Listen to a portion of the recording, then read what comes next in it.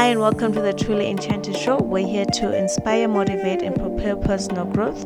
I'm your host, Ava Tutsi, and we discuss everything from finances, hustle, love, career growth, and the intersection of things that affect young modern Africans.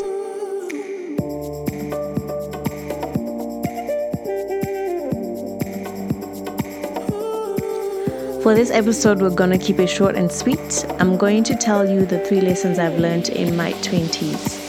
Just 3. I'm currently 26. If you have not read my full bio, you can definitely check it out on the website. I'll leave a link in the show notes. All right, let's get this started. Right, for my first point, I'm going to start off by sharing with you a quote by Shailene Woodlin. She said, "I think the most important thing in life is self-love. Because if you don't have self-love and respect for everything about your own body, your own soul, your own capsule, then how can you have an authentic relationship with anyone else?" Yes, I absolutely agree with what she says. And that's one of the lessons I had to learn, is that you first have to love and accept who you are fully before you can expect to love anyone else the right way or to be loved the right way. When you know what it is that you expect and how you want to be treated, then there's certain things that you won't accept. There's certain relationships. Your relationships will benefit from that, whether it's your relationship with your friends, with your partner, with even your family. They benefit because you now know who you are. You've come to accept yourself. And therefore, you have healthy boundaries in place. So definitely something that is really, really important, and one of the first things I'll put up there.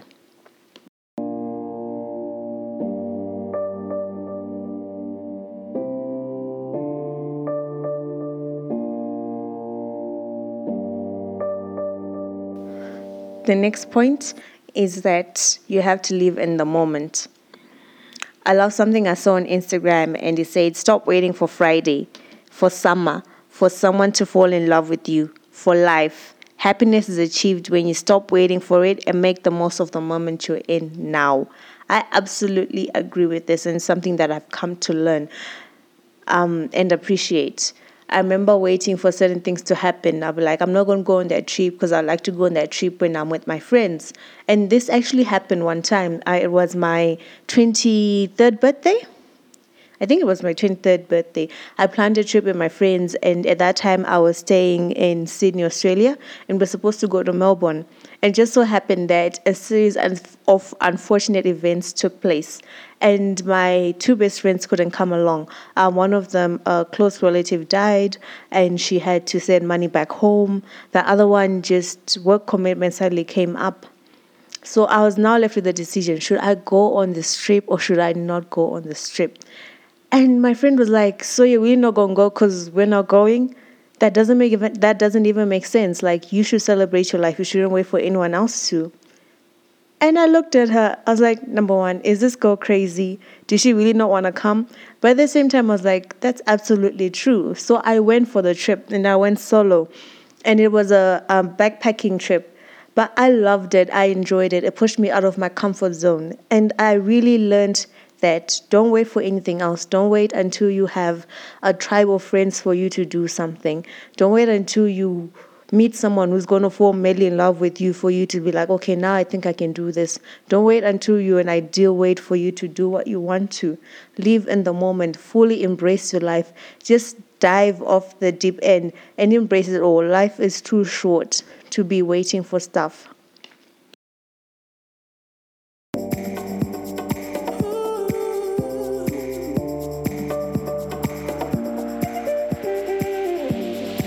I grew up listening to stories of Cinderella and Sleeping Beauty. I'm sure like a lot of you. Cinderella was there cleaning up. When everyone else was getting ready for the royal party, she was there cleaning and she couldn't go anyway until the fairy godmother came in and waved a wand around and things changed.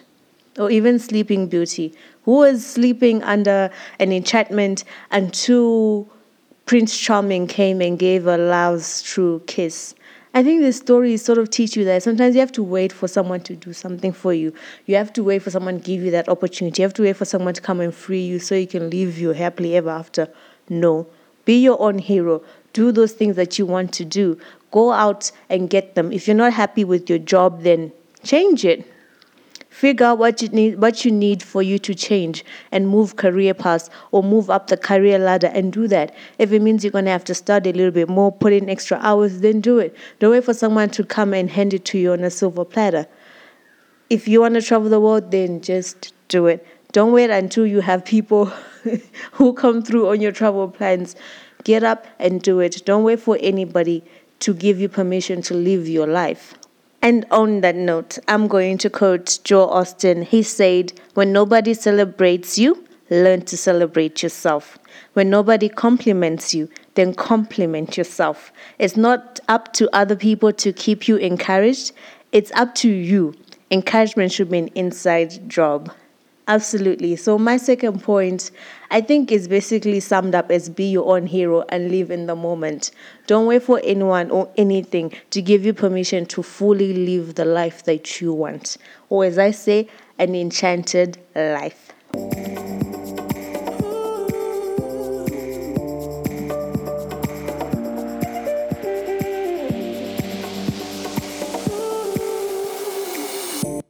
When tough times come, you're going to have to depend on your ability to survive. So don't neglect investing in yourself. Learn a new skill. Perfect the ones that you have. You're the talent that you need. You're the vehicle that you need to get to where you want to be. I remember I heard this in high school, and someone said, your gifting can only take you as far as your character can sustain you. I remember thinking then, oh, wow. Drop the mic. And it's so true. So you should also work on developing your character. You can be the best artist there is. But if you don't work on maybe your procrastination or being lazy, then no one will ever see your art. It's only going to be left in your mind. You're never going to put it to paper. But if you develop your gifting and you develop your character and you work on the areas of yourself that you've come to accept because you love yourself, you've accepted it, you can now work on it, then you definitely go far.